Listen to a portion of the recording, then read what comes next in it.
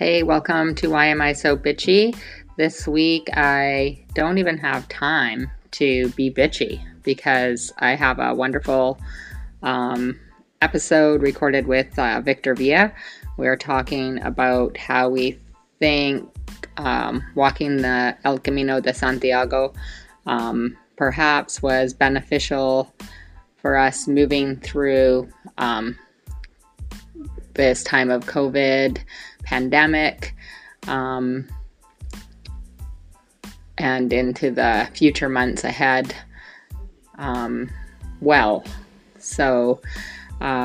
anyway, it's a pretty long episode, and I hope you enjoy it. So enjoy listening. I hope you get some interesting insights from it, and there's some other interesting topics in there as well. So have a good listen. Thanks for tuning in.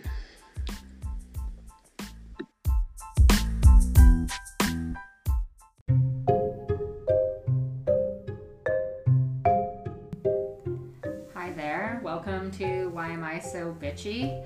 This week we have an extra special guest. I call all my guests special, but today, Victor and I are going to have a chat, and those of you who don't know, Victor is my husband. So we are going to start our conversation. I talked to Victor about this idea a couple days ago, and so we came up with a few questions together. So I'll introduce the questions, and then we're going to do like an organic interview. So hopefully we'll answer all the questions, but conversations have their own life. So we'll see what happens. So the questions we're going to have in mind are, number one, how did walking the El Camino de Santiago prepare you for the COVID-19 crisis, as well as for the recovery process that will likely take more months than we want it to take? Number two is, what is most interesting and important to you about traveling? And number three, do you believe in the idea of soulmates? So Victor, let's start with you. How did walking the El Camino de Santiago prepare you for the COVID-19 crisis, as well for the recovery process that will likely take more months than we want it to take? Okay, thank you. I have lots of ideas on that, so I hope it's okay. Mm-hmm. There's many things in my life that have prepared me for the crisis and recovery. And I think it's really insightful of you to notice that walking in Spain was especially important. I think that you probably agree with me that it's important because we walked individually,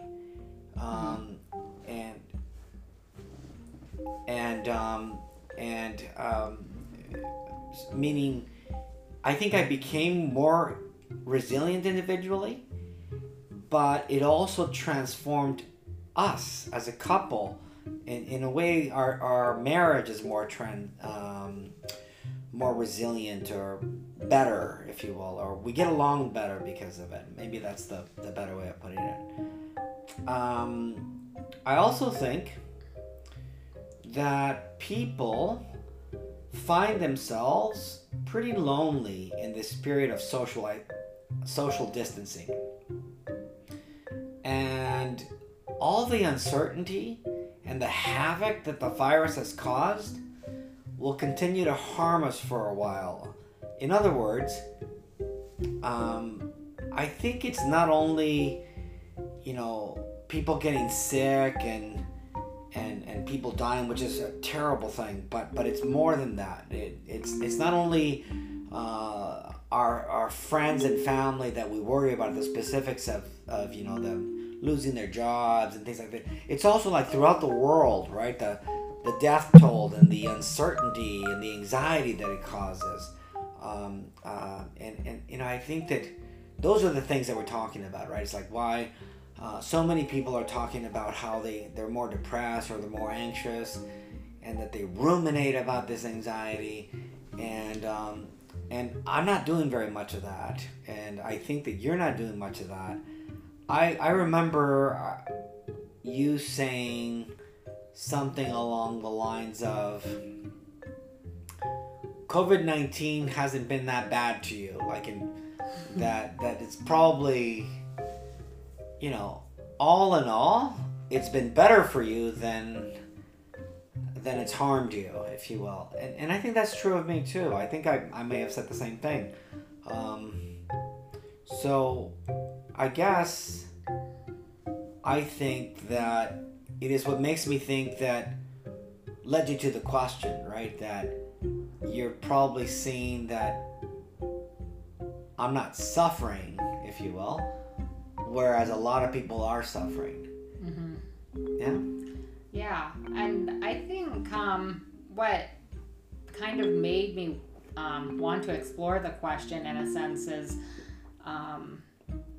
you know, like COVID has its challenges and it has its benefits. So why I feel like I'm not suffering is I do feel really fortunate that I have a job and you have a job. So we're not financially stressed. So that's a big thing. And then because my job takes me out of the house for a good stretch of period, I feel like we are able to maintain more independence from each other, which we both value in our certain ways.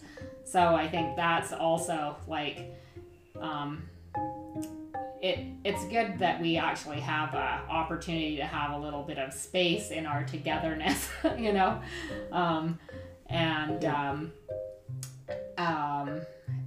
which I think, you know, some people are both at home, which is really unusual, and then they might have a lot small children at home, which is extra stressful. We've had a few friends that are in that situation where they're like, wow, this is intense, you know, like, yeah. So it's more than the Camino that makes it easier for us, and we can do well. Yeah. We're not as, the challenges that we face may not be as big as others, so that's not to be underestimated, right? But I'm really interested in one of the pieces that you said there that connects to the walk in Spain, because you know, we walked as individuals and we walked as a couple. Yeah. Right. We developed a ritual that allowed for togetherness and separateness in this walking. Mm-hmm. In other words, we respected and appreciated both things, not just one. You know, like there were times when I felt like you're going through something, and I'm gonna respect it, and I probably overdid it because like the one thing that comes to mind is like I probably waited too long to check in with you and find out, why are you crying every morning for 10 days, right? Yeah. Yeah, but I was really, really pleased with the way we dealt with it, right? That you know, it was not as bad as I imagined. Mm-hmm. You know, like you were fine with it, like crying. I don't want to put words into your mouth, but I'll tell you what I think of it, and you can tell me what you think of it. Yeah. To me, that meant like the tears were, to me, they were good tears. They were tears of releasing anxiety, of just being in a foreign place, of being in under culture shock to some degree. But just because you were in culture shock didn't mean that you were not loving it. Yeah. That you were still, that little tiny little cry allowed you to take in the day, you know, to eat all this wonderful but weird food. Right. to partake of wonderful but new experiences of, you know, like bull fighting or bull runs or, you know, whatever, I don't know. Yeah. Right? Whatever the new experience was. Yeah. Yeah, what do you think so? I mean, I think it was definitely that. And like for me, as you know, I've like I do love to travel, but it's not without anxiety. And we have a kind of interesting ritual is I really like to plan trips, but then once we get to our trip, then I'm like, okay, Victor, you have to take over from here, because like that's where my anxiety really starts, and I'm like, I don't want to deal with this anymore. You be in charge of it, right? And so I feel like for me it was a even though it was a really interesting adventure and I loved a lot of it, it was like getting up and leaving in the morning not knowing where I was going to get to the next day was really emotionally challenging. Yeah. And also I'm not very much of a morning person, and so I was like, oh man, I like really have to get my shit together in the morning in a pretty quick fashion for me. Yeah. So it was challenging. and I'm a very morning person, and I speak Spanish. And I didn't know that I would take to it so well. Yeah. But I loved every second of it, right? In terms of like not knowing where I was going was an excitement to me, right? As opposed to anxiety. So we had these differences. Yeah. But it was good. It was good to have. And there was also shared times, right? There's things that we both valued the same way. Yeah. But you know, I've thought a lot about this issue, and you know, it's funny because when you first told me that you wanted to ask me this question, I honestly thought, I don't want to talk about that. You know, like the first emotional response was like, no. And then my second response was like, wait a minute, like that could be a good question, but what would make it good? You know, and like one of the first thoughts that I had was, I bet you almost everybody that's been on a similar pilgrimage would say, I can't explain it. I just know that it did. Like it's intuitively obvious. Like everybody's, yeah, of course. But if you put it into words, you can't, right? Or you stumbled over things, and I think that, you know, as I thought about it, I thought, well, wait a minute. So let me try to answer this question, right? What is it about El Camino de Santiago that may have created a source of strength, of courage, of compassion, of calmness, or I don't know what it is. Okay, maybe it's all of those things. Maybe it's none of those things. Maybe it's some of those that makes you more resilient, if you will, right? Not only for COVID, but for other things, right? Yeah. And so I thought, okay, well, what about this? What if we looked at a couple of things? Like, for example, we seem to develop a ritual over time, like, okay, that was doing this, that allowed us to be both together and apart, if you will, every single day. We had moments that we allowed each other separateness, and moments we allowed each other togetherness. That was quite special. It was. I don't think we've been able to replicate it. You know, and if you think about things like, remember, I'm thinking of him as Pasadena Mike. Did I get it right? Was it Mike? It was, yeah, Pasadena. That's right. Pasadena Mike, right?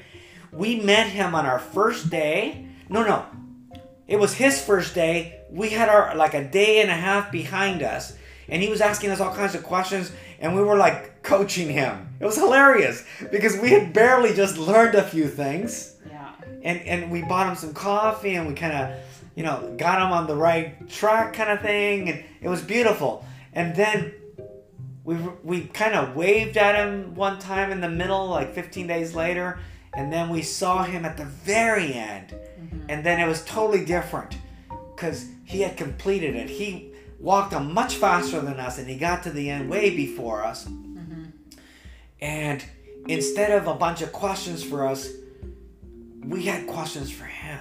we wanted to know about his experience, and he bought us dinner or beers or all of it or something, right? Yeah. And so I call these micro friendships, meaning that we got a tiny little slice of knowing him, and yet there was something beautiful about the friendship, even though I could barely remember his name, if you will, right? And I feel really sad about not remembering. Was it Lotta, or from the Netherlands? That we spent a day with her, a whole day. Yeah, I think her name was the one that we stayed in the hostel by ourselves. Yeah, with. yeah. Her name was Mette. Mette, something like that. I'm saying it a bit wrong, but it was like that. And she Meta. Anyway, probably. She was so yeah, because I was thinking Lotta, but no, it started with an M. And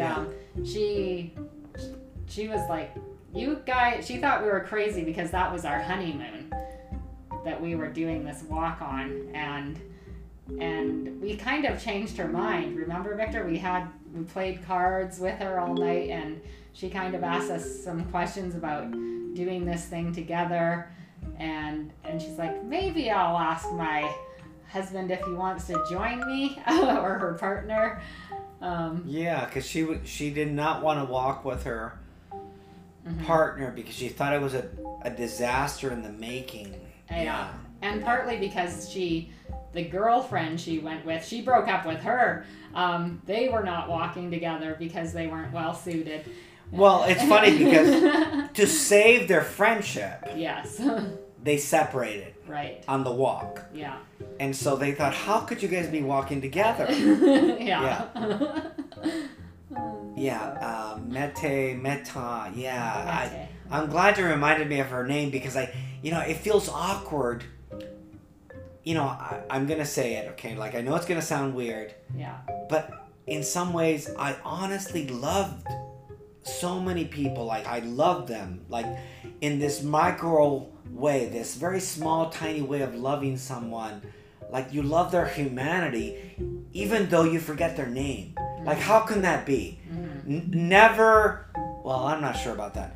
But I don't think, other times in my life, I don't think I've been able to experience that, that you can have these tiny slices of getting to know people and really feel like you're bonded with them, even though it's a very transient, temporary, brief experience that you're sharing, right?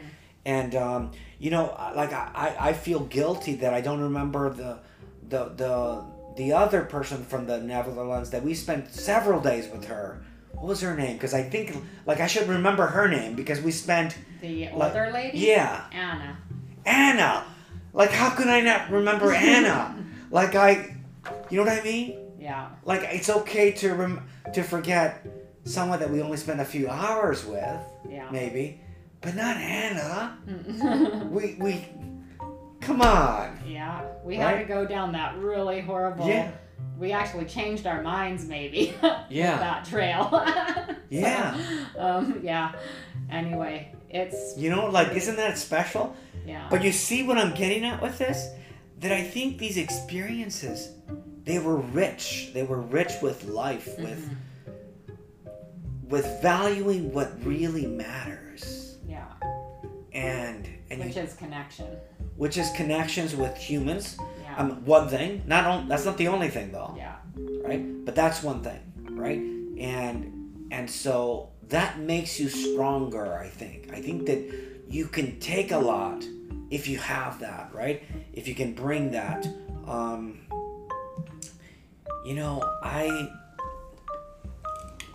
I'm sad that, I don't think I've been able to fully implement what I learned in the Camino to living at home in Canada. Like some things, yes. But why don't I do more? Yeah. Why is that? That's the part that bothers me. Yeah, I feel good of how I feel stronger, better somehow. But I also feel like, why is it that I'm not living up to more fully to that level of being, if you will, you know? Yeah. I feel like it's really hard, like, because you get home and, you know, maybe for the first while, like, I remember at the beginning, and I was like, I think it might have been a bit annoying, but in Spain, like, every conversation, something reminded me of Spain, and it was so close to me, and little things, like, I was thinking about this, like, I remembered my feet hurt every morning when I woke up for like a year. Like, the first few steps out of bed were like, oh, ow, ow, you know, so it was like, it was really there with you still. And then that heals, right? And it's, I think, because of how we live, the busyness of life kind of takes that away. And that's something which I've been enjoying in this time of COVID, is being less busy. Like, you know, I feel before I was like busy, you know, driving to the complex for all these classes, or busy doing this and enjoying some of those things. But now that I can just, the practice is to just enjoy those things at home, and really, I feel like I'm appreciating stuff so much more without this rush. And it was our day's work to get up and walk and meet people and eat food and, you know. Yeah, I really like what you've said there, because, I mean, for one, instead of blaming myself for not doing things more, in your answer, I see that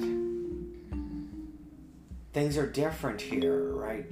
And it's hard to find the freedom to be more that way, more present in living, which is kind of sad that we can't, you know, it's a cliche, enjoy every moment, right? And it's kind of like, we shouldn't enjoy every moment.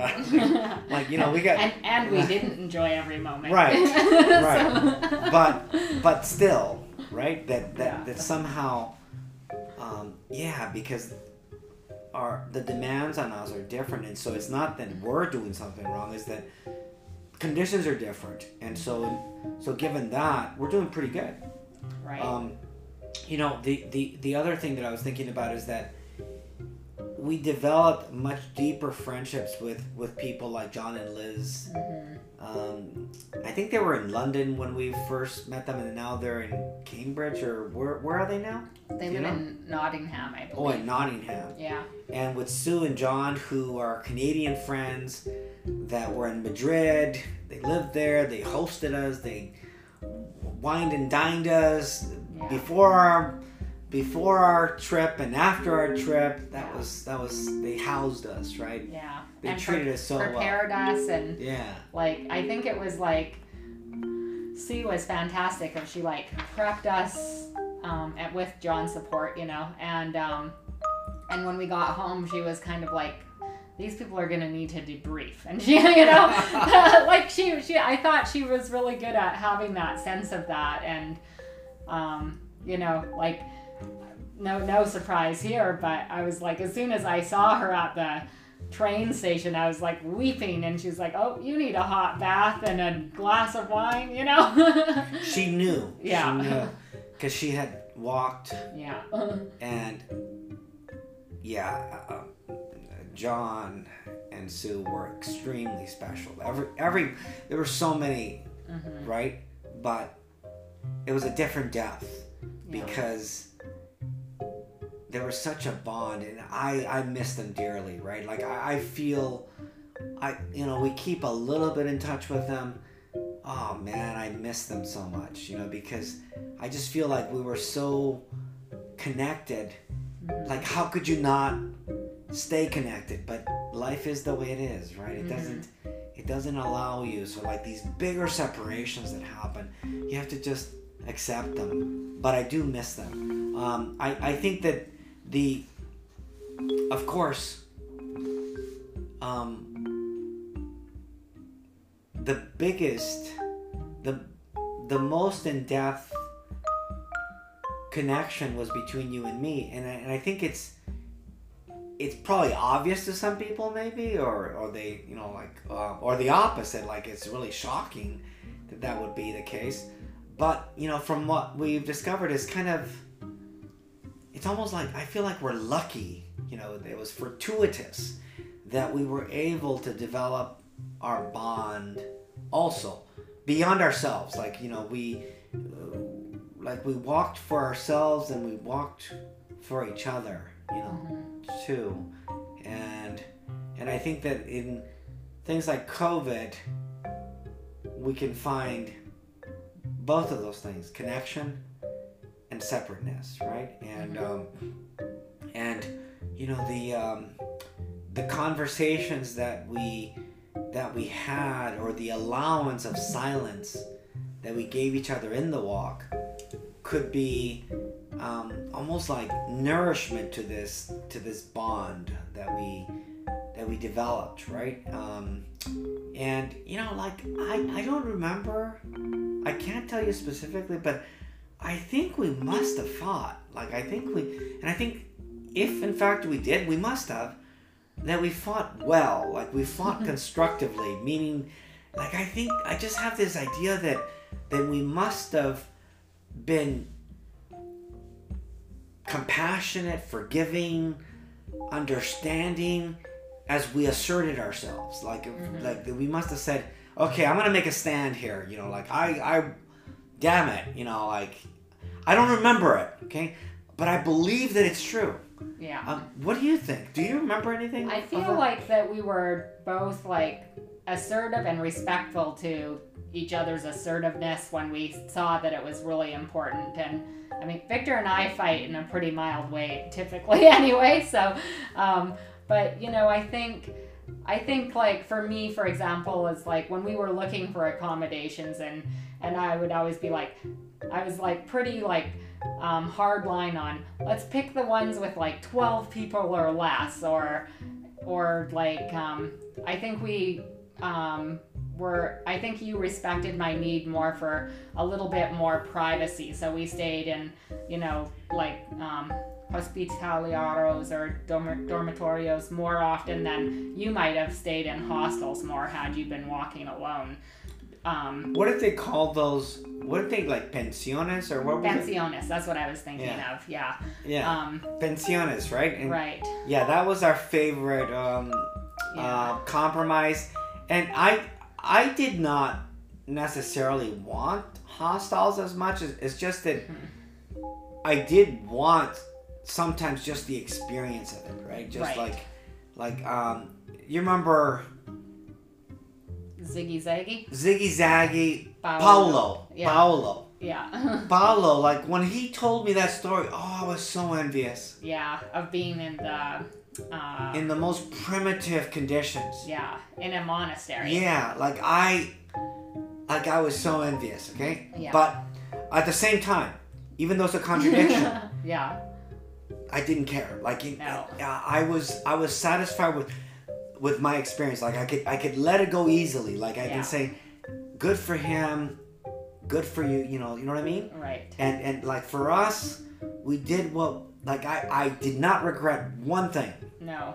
You know? Yeah. Like, I think, I hope you don't mind me saying this. Like, I think I was more generous, if you will, with you on that aspect, if you will.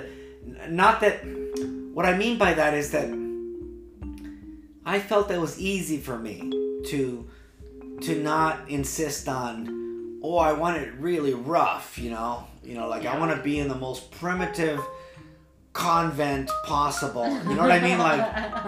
Like, yeah, maybe. Yeah. But I didn't. It was not right. Right. Whereas, like, fine. You want a little bit, more privacy and stuff. It's like, that's okay. Yeah. Like, I could easily let go of that, right?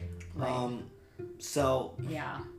But yeah, I mean, I think our biggest fight was, we really had to negotiate one day my level of misery and whether it was time to pack it in. And I think navigated that well. Like, that was probably the peak. And it was like, even though it was a build-up and it might have been better to have that discussion sooner, like, it did change something in me too, right? Like, I kind of recovered after that emotionally a little bit. It's like, oh, okay, like, it's not...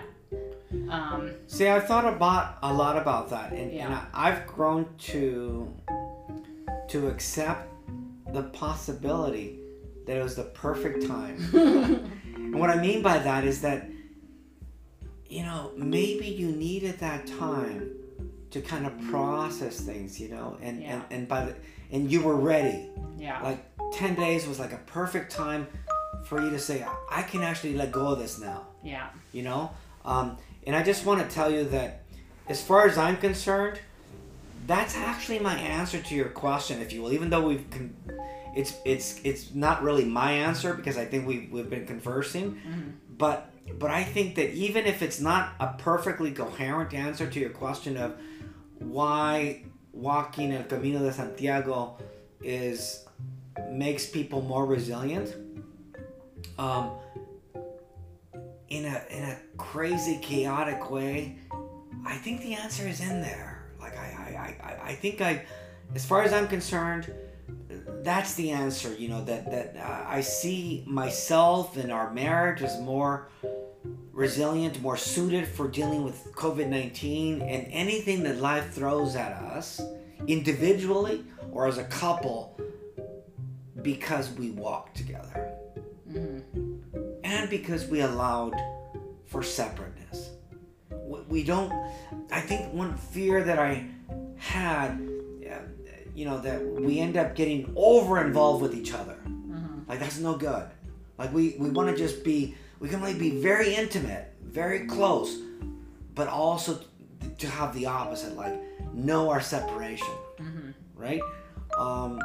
And so that's, I think you had two other questions. I don't know if you want to just stop, or if you want me to, do you want to talk about the other questions or not at all? Well, let's just touch on this. I think they're interesting, and we have some time here. So the next question was, what is most interesting and important to you about traveling? Well, in the context of the first question, if you will, or because we have, spent a few years together, today's May 11th, is that? May 11th. So this is the day after... Or no, it's the 12th. Today's the 12th? Yeah. Okay, today's May 12th. So this May 10th was our anniversary date in terms of the day we met for spring. Yeah. First time we met to start a relationship. Yeah. Yeah. And so, like, humor me with this. Yes.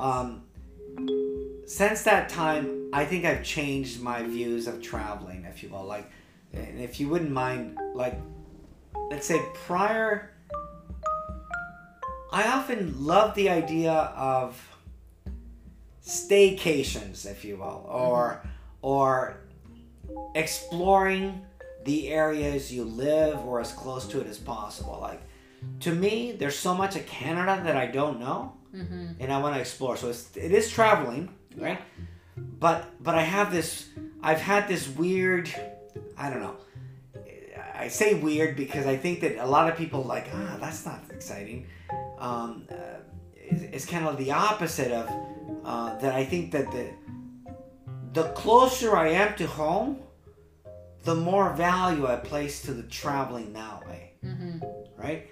But I am willing to go far from home, right? Yeah. It's just that, and I think I've changed. I think I see, like, I don't want to apply the principle, that idea. Like, I don't reject it. I don't want to get rid of it.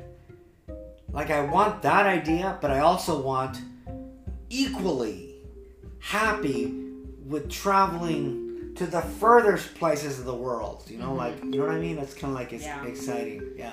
It's kind of interesting. I think I flip-flopped, where I think for me that was a more romantic notion, or I felt like, oh, if I don't explore vastly different cultures, I won't grow. And I think because of COVID, I'm much more comfortable with the idea of exploring what we have close by. Yeah, it's hilarious. And we're so different. I know. And so anyway, so like I'm like, oh, like, because before I was always like, oh no, I need to have these like grand adventures and that's going to give me personal growth. And I think, and partly what's changed my mind is this time at home and some of the rituals and the practices and stuff that I've been able to foster here at home. I think I've had so much growth in kind of an intensely short period of time, and maybe I was just ripe for that, you know, at this particularly time, but I feel like it's because I can sink into it here at home. And, you know what just occurred to me? Yeah. You're gonna be 50 pretty soon. Yes. And that was the time. It's just a funny coincidence that it was when I was 50 that was more like that. Yeah. Right? And we've reversed. Right. We've done a funny little dance where I've taken your perspective more and you've taken my perspective more in some sense, right? And I find it incredibly weird that COVID-19 is one of the reasons that I'm especially like wanting to take a big trip. Yeah. You know, like I'm dying to go back to Spain. Yeah. Okay? But let me go back to your question. Spain was very special for me because I was trying to wash away a bad concept. I didn't completely know it at the time, okay? But you see, I grew up thinking, you know, being fed the idea that as a Mexican, you're supposed to reject both the intimate roots of who you are. The indigenous aspect of you, rejected, because the indigenous are backwards. Mm-hmm. The Spaniards, well, they are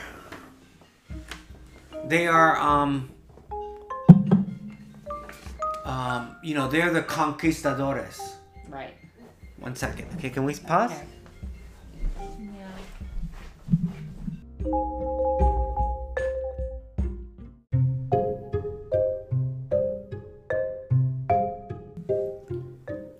Okay, Victor, we're back.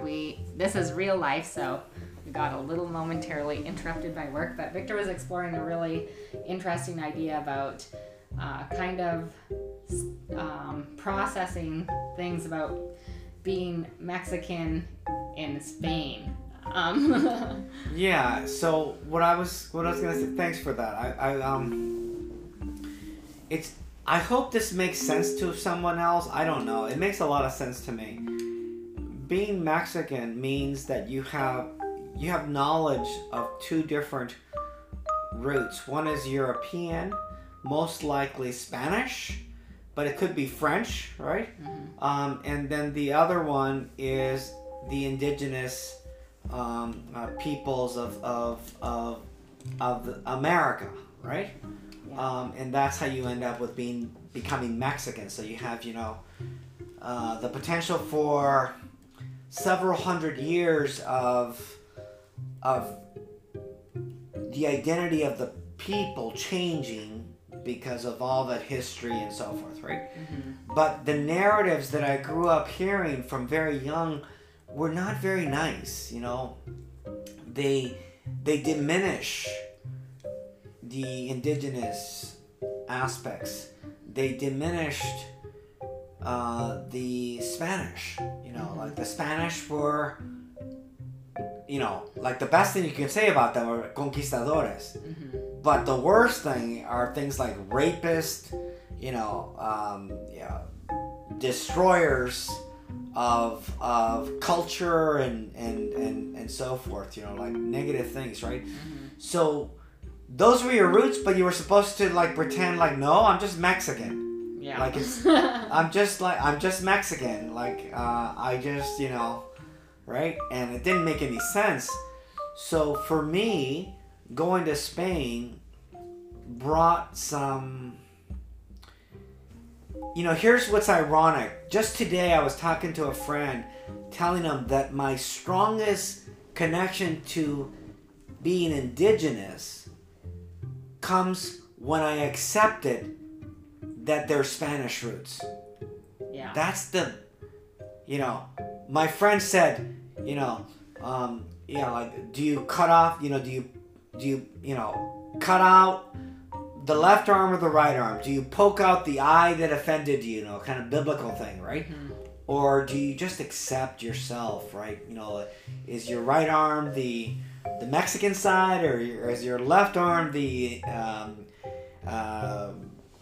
indigenous or whatever, that kind of thing? It's like, no, you're a whole human being, and you can embrace whatever cultural roots you have, whether they're thousands of years into the past, Mm-hmm. or hundreds or whatever, right? And whatever, like, there's so many things that you don't know, but they're fine. You can accept yourself even though you can be a critic of history, right? Yeah. And what I loved Spain because for the first time I could genuinely admire those roots. Mm-hmm. I didn't have to reject them. I was like, oh, you're a traitor. It's like, no. People don't know what they're talking about. Yeah. I'll never stop being Mexican, and it doesn't take away, and there's no trading. It annoys me that people try to define you. Like, the only person that needs to define me is me. Right? And so traveling can do many things, but some trips can allow you to discover important parts of yourself. Mm-hmm.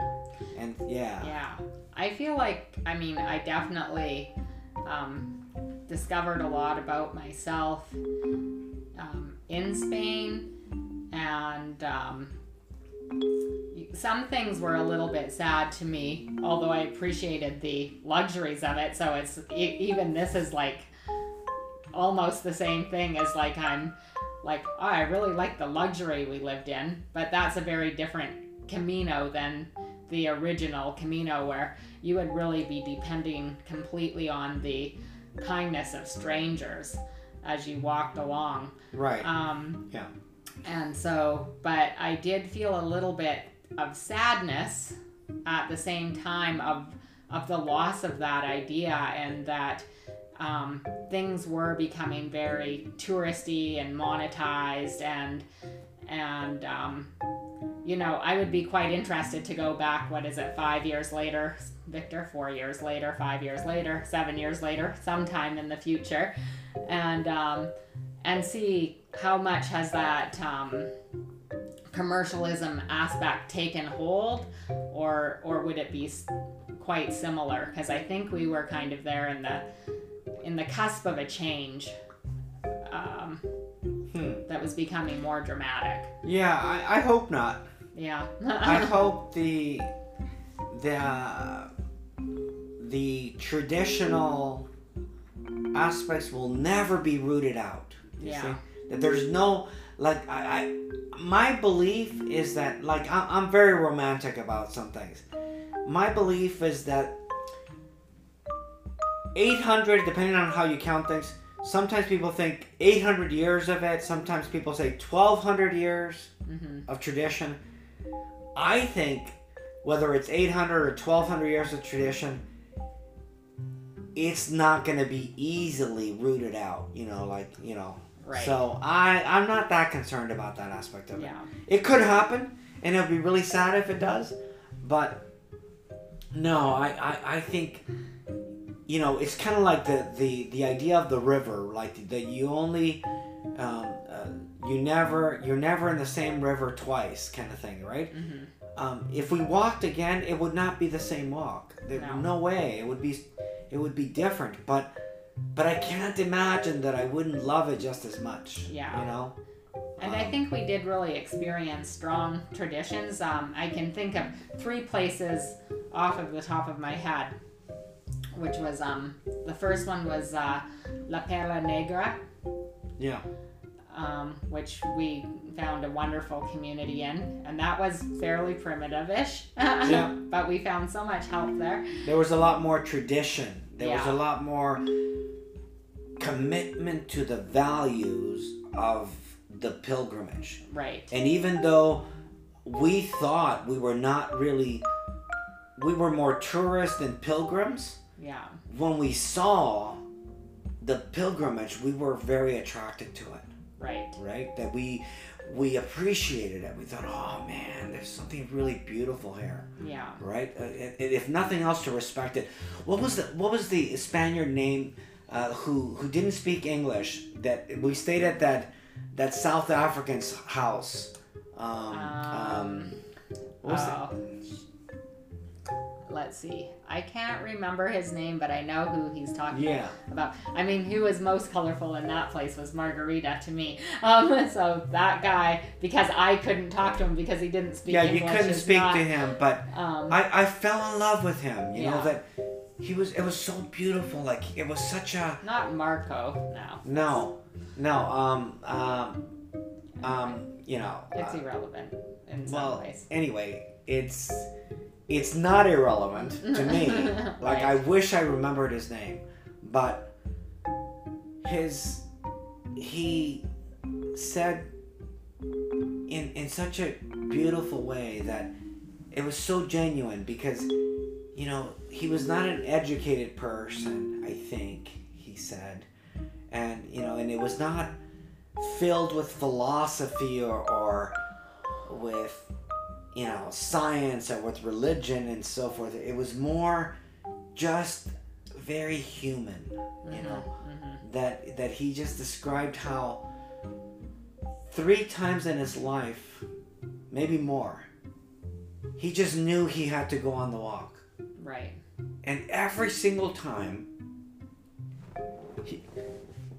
he was better for it, right? It was like, one time it was because of a divorce. Yeah. Another time for a different reason. Whatever. Like, whatever the reason. Like, he was in a crisis and he walked. Right. And he said, look, I'm not putting religion to it.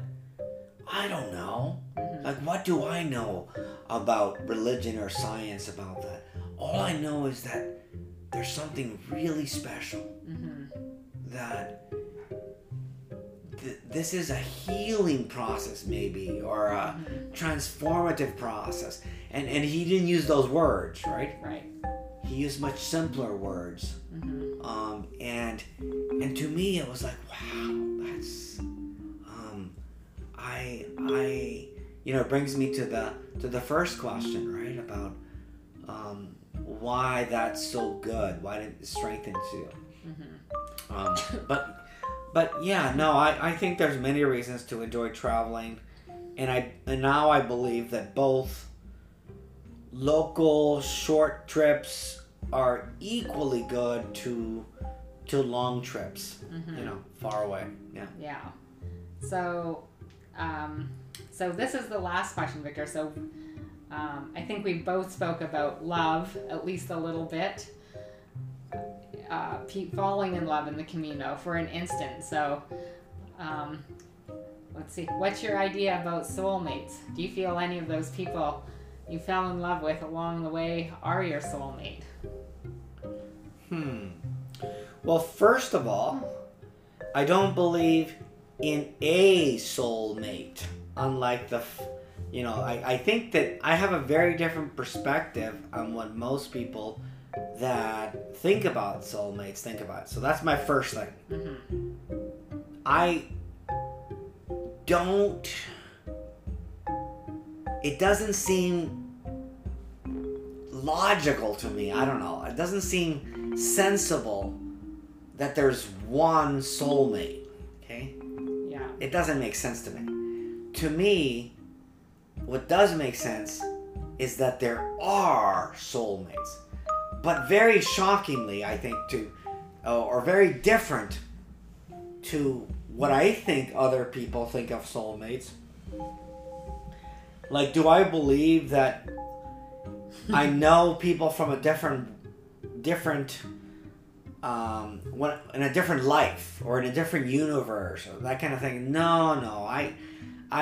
I'm not opposed to those ideas, but that doesn't make any sense to me. Like, I can't really entertain those ideas, if you will, very much. Like, I'm open to it, yeah, but it doesn't make sense to me. So instead, I have a weird idea about it, and I'm actually reading a book on soulmates, so I may change my mind after I read some of these ideas, right? But for now, and what's consistent with my time with you, especially, is that I've had this idea for a while that soulmates are made. You create soulmates. They're not there to begin with.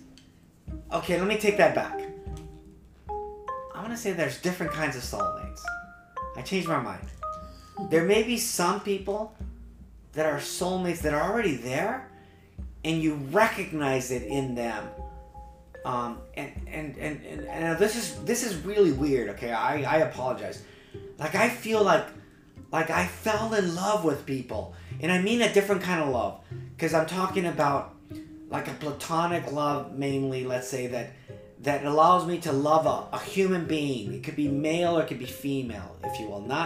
Not romantic love, because I consider myself very heterosexual, if you will. And so, and I'm not talking about that. Yeah. I'm talking about loving a person, right? As a soulmate. And to me, a soulmate isn't just romantic love. It could be. Mm-hmm. But a soulmate to me is even more special than that. Because I think it's different kinds, and some people see the Camino. Some people that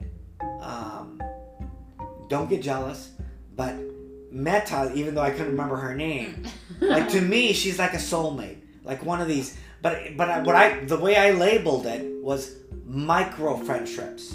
Yeah. Because I'm trying to be honest, right? It's like, come on, I knew a tiny bit of her. How could I love her? That's ridiculous, right? But there's something really special about it, though, because I thought, oh my God, like, this person we just shared a meal with, let's say, in a conversation or a game of cards. Mm-hmm. But it was deep bonding, even though we were gone from each other's lives. Mm-hmm. Forever. Yeah. Right? And I was perfectly happy with that. Yeah. You know what I mean? Like, I didn't go like, oh no, I can't live. It's not like that. It's very different. Yeah. And so I don't know. Some people might think that's not a soulmate, right? But to me, that's a soulmate. Yeah. And there's different kinds, right? So I think I would like us, to be soulmates, and in my opinion, we're developing soulmatehood, if you will. Like, I don't see it. I think if it's a weird thing, because I think some kinds of soulmates, you don't just complete it. It's not like, okay, now you're my soulmate. It's more like it's alive, it's dynamic. You have to nourish it. That's what I think of soulmates. So that's it. I'm gonna stop there. I don't want to say anything else about soulmates. Okay. I don't want to say anything about soulmates either. I don't think. I think when I was younger, I will say something. I think that when I was younger, I might have liked the romantic idea of that, like that you knew someone in a former life or something. And this is kind of a weird thing because I think when I was younger, I was much more cynical about love than I am now. But even though I'm not as cynical, I might feel more practical about it, which is a kind of weird thing. That's the way life is. Yeah. It throws you all kinds of curveballs. Yeah. So anyway, I think I've definitely felt special kinships with people, sometimes rather instantly, and if that might be a soulmate. Yeah. But I think. Because if we think about a kinship, right? Yeah. Like I thought about a lot of the people that we met definitely that way, right? Yeah. And it may be more appropriate, to be honest, right? Like Right. I would be willing to change the word, if you will, but I don't know. It's funny because the intensity of the connection was so deep in some cases, Mm-hmm. which is really weird though, because yeah. how often do you meet somebody for just an hour or a day and you feel so connected to them? That doesn't happen as often. Right. That was special about that walk, right? Yeah. Yeah. Yeah. And I think for me, I enjoyed that person, but maybe, definitely John and Liz, that was kind of like our soulmate pair. Well, see, the thing is, but I was mentioning her as a contrast. Right. Like, of course, come on. Yeah. John and Liz, that's a different level though. Yeah. That's more easily accepted as soulmates to me. Right. Right? Yeah. John and Liz, same thing, right? So, to me. right. Right? And Eva. Yeah. Right? Yeah. I know. Or For me, Evie? Was it Eve? Hava. Hava. I Hava can't Eve. believe. I mean, come on. How could I get this wrong? She called herself Eve, but her name was Hava. Hava. Like Hava, come on. Yeah, she was sweet. I liked, one of my favorite people was Rough Tony. Yeah, I have mixed feelings about Rough Tony. Everybody else except me did. But I like people a little rough. No, I liked him a lot, but... Yeah.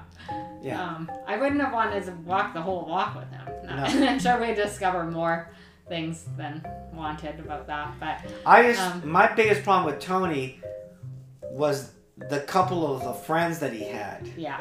They were shady. Yeah. Yeah. So anyway, but yeah, and I think someone really special for me was Ramona. Of course, Ramona. Ramona. I mean, Ramona definitely is a soulmate. And I think I might have had a dog soulmate in Suerte, Victor. So that's kind of too bad we couldn't take him home. Yeah. German Shepherd. Right. How long did he follow us? A day. Yeah. Well, anyway, don't you think we should close this? I think this is it, Victor. We covered all the questions. So you're going to edit any parts of it you like? I'm going to edit nothing, but it's all perfect. So I don't have a very good editing app, so I'm going to turn this off. So thanks for being a guest, Victor. You're welcome. My pleasure.